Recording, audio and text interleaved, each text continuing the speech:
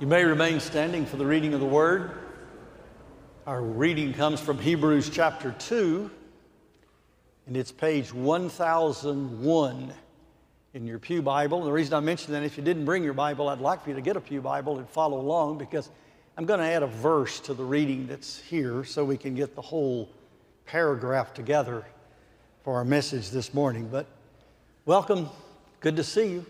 Let's now turn to the Word of God. Therefore, we must pay much closer attention to what we have heard, lest we drift away from it.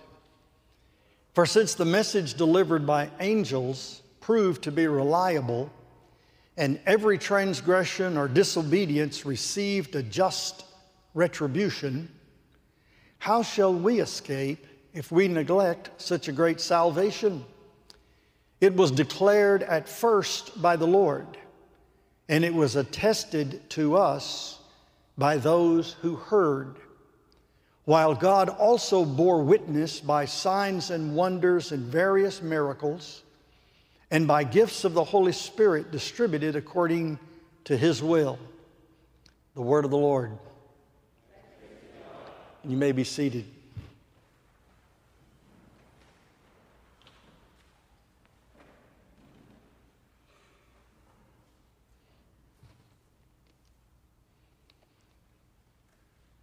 This passage is a passage of exhortation, telling us to pay close attention to that which we've heard. And in retrospect, the writer here is saying what we've heard in chapter 1. We've already heard a sevenfold description of the Son. We've heard about how the Lord speaks now in these last days.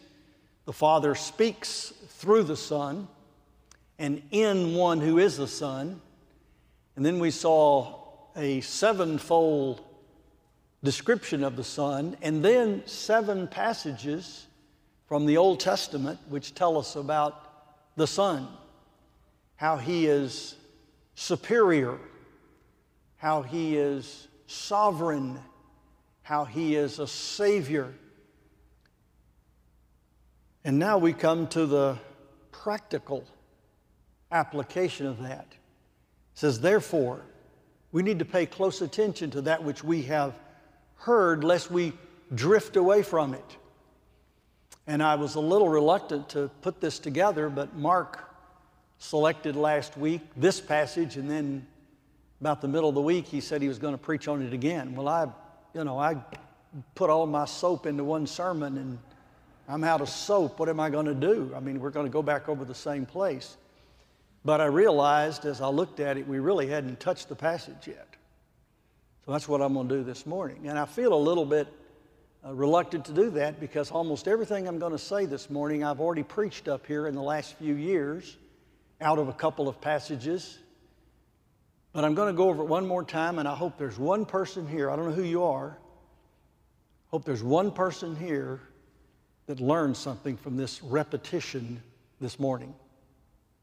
I'm going to tell you right now, it's a rerun. But it is foundational. And I think that's why the writer brings us back to, we must pay closer attention, give more diligence to understand and look minutely and closely at those things which we have heard, because it's so easy to take them for granted. It's so easy to think, I have heard the gospel before. It's so easy to think, well, I understand the Scriptures. I've read them. I know the scope of the Scriptures and the teaching of the Scriptures. And it's easy to live with this knowledge and be comfortable with it. And we end up doing exactly what the passage says, lest we drift away from it. The picture there is someone in a boat that's drifting down a river and is so complacent that they actually pass up the destination on the shore. And as they drift down the river, they just slip away, drift away, and miss the whole thing entirely, because it seemed to be too easy and too obvious. So that's what the writer is directing us to. Now, what he's telling us here is the nature of this information that we have. The gospel message comes to us via a process. And the process is found in one word, and it's used twice in the sentence, and that's my outline. I have 2 points. The first one is found there in verse 2, for since the message declared by the angels. That's the word, declared. It's a word that means affirmatively, truthfully set forth, faithfully. It is a declaration that bears with it the weight of truth. The angels delivered a message of truth. And then in the second half of verse 3, which is the extended portion of our text, it was declared at first by the Lord. So we've got 2 things, something that the angels declared and something that the Lord declared. Now let's look at each one of them briefly. The message declared by angels was the law. The law came through the work, the ministering, messaging work of angels. We find it in the Song of Moses in Deuteronomy 33, when Moses sings that great song that sort of sums up Israel's experience. He says, "The Lord came from Sinai and dawned from Seir upon us. He shone forth from Mount Paran. He came from the 10,000s of holy ones with flaming fire at his right hand. Yes, he loved his people, and all his holy ones were at his hand." So they followed in your steps, receiving direction from you when Moses commanded us a law as a possession for the assembly of Jacob. Did you catch that beautiful poetry? The Lord came with his holy ones. That's the myriads of angels, the thousands and the 10,000s that are spoken of several times in Scripture. They came, and at his right hand, they were his flaming fire, his ministers, his aids in delivering the law on Mount Sinai to Moses for the people. And that covenant that God gave them was the covenant of life. Do all this law and you will live, it says. This is your life and the length of your days, it was said about the covenant, the 10 Commandments. This particular concept might sound a little strange to you, but it shouldn't if you've looked at your New Testament.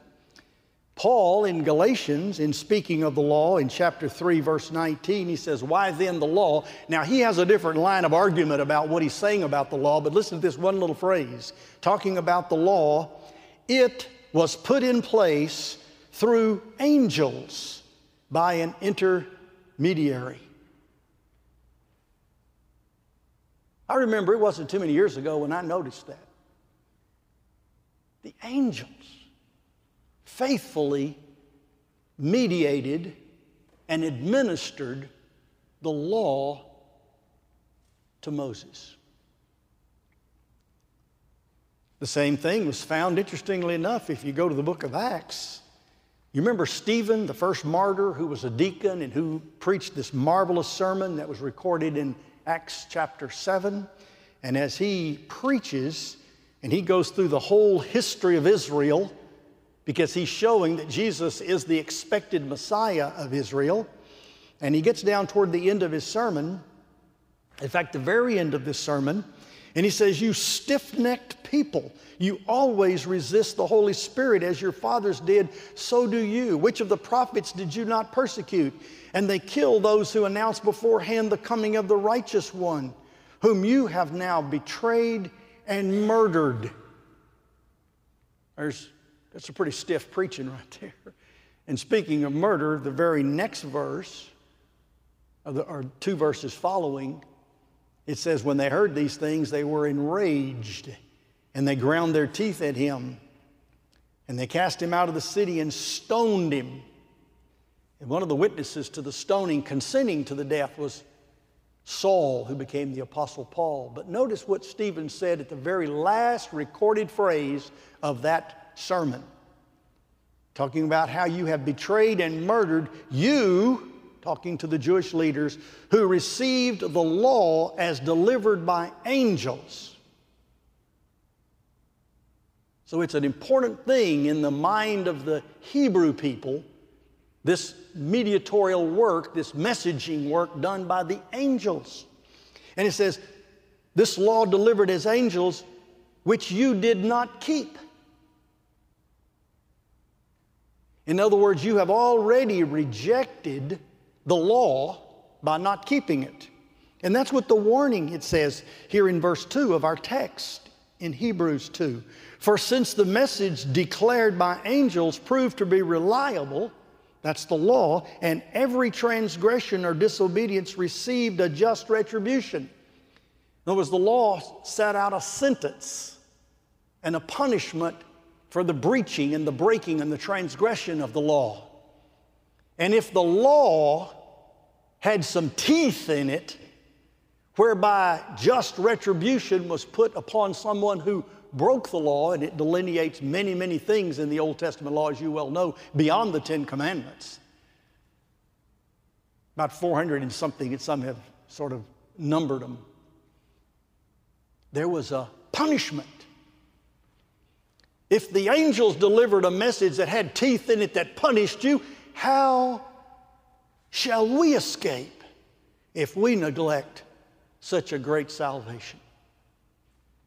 People breaking the law didn't get away with it. Now how can we expect to get away with it? If we neglect so great salvation, and now salvation is referred to, now salvation is in the picture. We're not looking anymore at law, we're looking at gospel. The salvation that is brought in Jesus Christ, it says that salvation was first declared. Here we are, here's the second declaration. If the first declaration had a validity to it and a posture to it that brought about its effectiveness, and the people hearing it broke the law, how do you think you're going to escape if you neglect the solution, the salvation, the deliverance? He's going to say later in the verse, there's no more salvation. If you reject Christ, there's nothing left. There's no other step to go through. There's no fallback. There's no net. If you neglect the salvation that is proffered in Christ, you have no place else to go in God's economy. And then he talks about this particular salvation that was declared by the Lord, first declared by the Lord.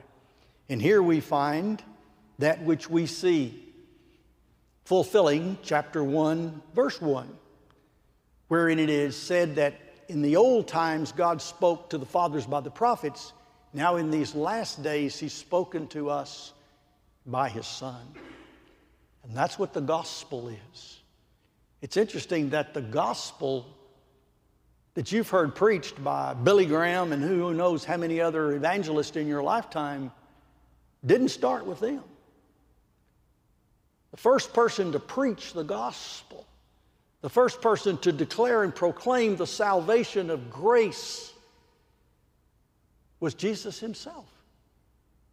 And that's what you see as you sort of scan through the pages of the New Testament. In Mark, Gospel of Mark chapter 1, Mark talks in a few verses about John the Baptist's ministry. It says, and when John was done with his preaching ministry, Mark says, Jesus came into Galilee proclaiming the gospel of God, saying, repent, for the kingdom of God is at hand. Jesus is the first preacher of the gospel. It came from His lips. He was not only the provider of our salvation, but He was the first one to proclaim that salvation. And as our text said, He was spoken first by Him. In Luke chapter 4, verse 18, there's that famous passage where Jesus came to the synagogue in the commencement of His ministry, read out of the scroll of Isaiah, chapter 61, how the Spirit of the Lord is upon me, for He hath anointed me to preach the gospel. And that's who the original gospel preacher was in the New Testament days. It was the Lord himself. And then it says that it was attested to us by those who heard. Jesus preached the gospel, and those who heard him preach attested, affirmed the gospel. The best passages we have, and we've shared both of them over the years, but let me just review them quickly for you. There's a pair of books in the New Testament that was written by a single author, Luke. He wrote the Gospel of Luke as a first volume, and then he wrote the book of Acts, the Acts of the Apostles, as a second volume. And the two go together. And they each have kind of a purpose, a preface. And let me read for you these two prefaces. The Gospel of Luke. Here Luke says, "Inasmuch as many have undertaken to compile a narrative of the things that have been accomplished among us, just as those who from the beginning," that's what that word means. It was preached first by Christ in our text, first. It's the word arche. It means the archaic, or the beginning, the first, the chief preaching of the gospel. "From the beginning were eyewitnesses and ministers to the word, they have delivered them to us. It seemed good to me also, having followed all things closely for some time past, to write an orderly account for you, most excellent Theophilus, that you may have certainty concerning the things you have been taught." Luke is going to inscripturate the apostolic message concerning Jesus Christ. Things about Christ, the narrative of the life of Christ, sayings of Christ, and then the essence of what Christ's earthly ministry was all about. And he's going to, even at the very end of his gospel, give us an episode of Christ himself interpreting the Old Testament scriptures on the Emmaus Road to his disciples, so that there was no mistake about how they interpreted the Old Testament. Jesus conducted a class in hermeneutics, the science of biblical interpretation, going along the road. This is how you see the Old Testament. You see the Old Testament because it's me all through there. Moses, the Psalms, the prophets, it's all me. And so that corpus of teaching is what we are not to move away from. That the content of the gospel is a person. It's not a set of propositions, although it can be elucidated propositionally. It's a person. It's Christ. It's a man. That's why we come to know the man. We've come to Christ. We learn more and more of him. We take his yoke upon us and we learn of him. But we know him. That's why the Old Testament prophesied of the New Covenant said, you won't have to say to everybody, know the Lord, for they will all know me, from the greatest to the least of them. Because I will put my law, my heartbeat, the transcript of my character in their heart. That's what the gospel preaching is all about. It's a transfer of the character and the mind of God into the heart and the mind of the disciple. And then the other passage, the other preface to the book of Acts. Listen to how Luke continues in his second volume. In the first book, O Theophilus, I have dealt with all that Jesus began to do and teach until the day when he was taken up, and after he had given commandments through the Holy Spirit to the apostles whom he had chosen. Now listen to this. To them, that is those apostles, he presented himself alive after his suffering by many proofs. That's why it's a declaration. It's affirmed. It's truth. We can be confident with it. We've not followed cunningly devised fables, says Peter, but we have followed the very Lord himself. That's why we have a confidence in our Bible. is because this is the witness of the apostles. He showed himself alive by many proofs. What were these proofs? These proofs, appearing to them during 40 days and speaking about the kingdom of God. 40 days, Jesus walked and talked with these very apostles, these very disciples that had been with him for 3 years. And he showed himself alive in every way. And the scriptures said that this is the writing down, the recording, the inscripturation of the apostolic record. Now, Jesus did what the text says, signs and wonders and mighty works. That phrase is used over and over, those three things, signs, wonders, and mighty works. And this is, to not repeat too much, this is the composite of the types of miracles Jesus did. Everything from healing someone to casting out demons, to calming the storm, to turning the water into wine, the feeding the 5,000. There's a range of things that the Lord did that are called signs, wonders, miracles, powerful indicators of His divinity and of His power. And the story of the apostles is they continued that work. Listen to a couple of texts from the book of Acts, just summary text. This is the sermon that Peter preached at Pentecost, Acts 2. Men of Israel, hear these words, Jesus of Nazareth, a man attested to you by God with mighty works and wonders and signs that God did through him in your midst, as you yourselves know. Peter's talking to the group of people that had witnessed firsthand Christ, both believers and unbelievers. They had seen the miracles. Whether they believed on Jesus or not, they had seen the miracles.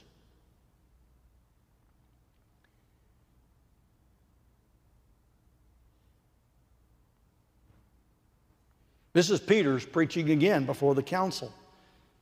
It's kind of hard to know where to start with these texts because they're full of so much good stuff. But let me just stay to the one verse.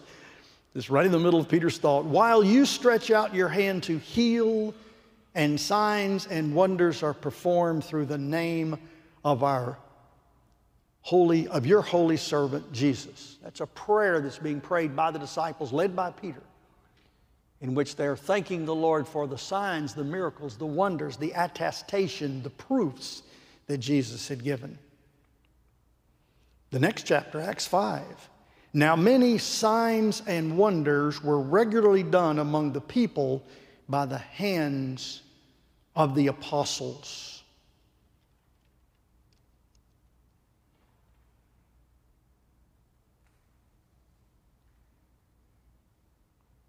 And it continues that way. For sake of time, we won't read any more, but there's about a half a dozen others. The raising of Tabitha by Peter, raising the dead. The preaching was always accompanied with signs and wonders. The signs of the apostles confirmed and attested to the truthfulness of the Word of God. They proved the truthfulness of their speaking by the performing of these miracles. And so let me bring us quickly to a conclusion, which I wish I could argue to, but I'll simply assert it at this point with every confidence that it is valid. And that is this: as the Word increased and the Word became established and the Word became the medium of the work of the Spirit of God, the signs and the wonders began to taper off rapidly. So that when the apostles all died, the sign gifts that were designed to attest and to prove and to vindicate and validate their word, that ceased. When the word was confirmed, the signs ceased. Now, I didn't say all miracles ceased.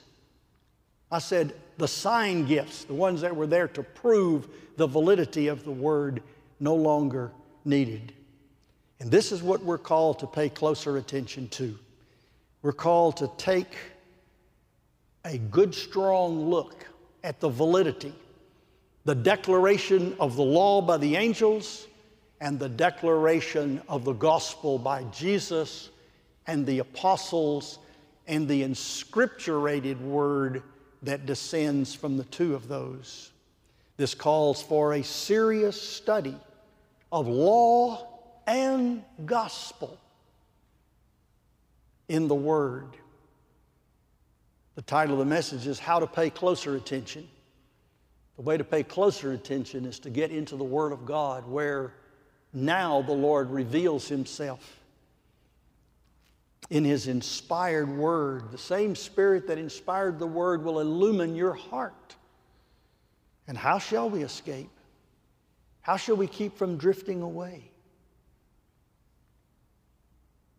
The sage in the Old Testament asked this question: wherewithal shall a young man cleanse his ways? By taking heed thereto according to thy word. In other words, the way you escape, the way you do not drift away, is by paying attention to the Word of God, the law, the gospel, the person of Christ. Where is all of that in your heart today? Where is that diligence? Where is that thirst and that interest? Where is that impulse to know and hunger after the Word of God? Not just so you can know doctrine. I love doctrine. But the doctrine is just the propositions and the truths that help frame our finite mind to understand that which is precious and that which is saving, and that is Christ Himself. Pray toward that and work toward that. Ask the Spirit of God to open your eyes to behold marvelous things out of the law, the Word of God.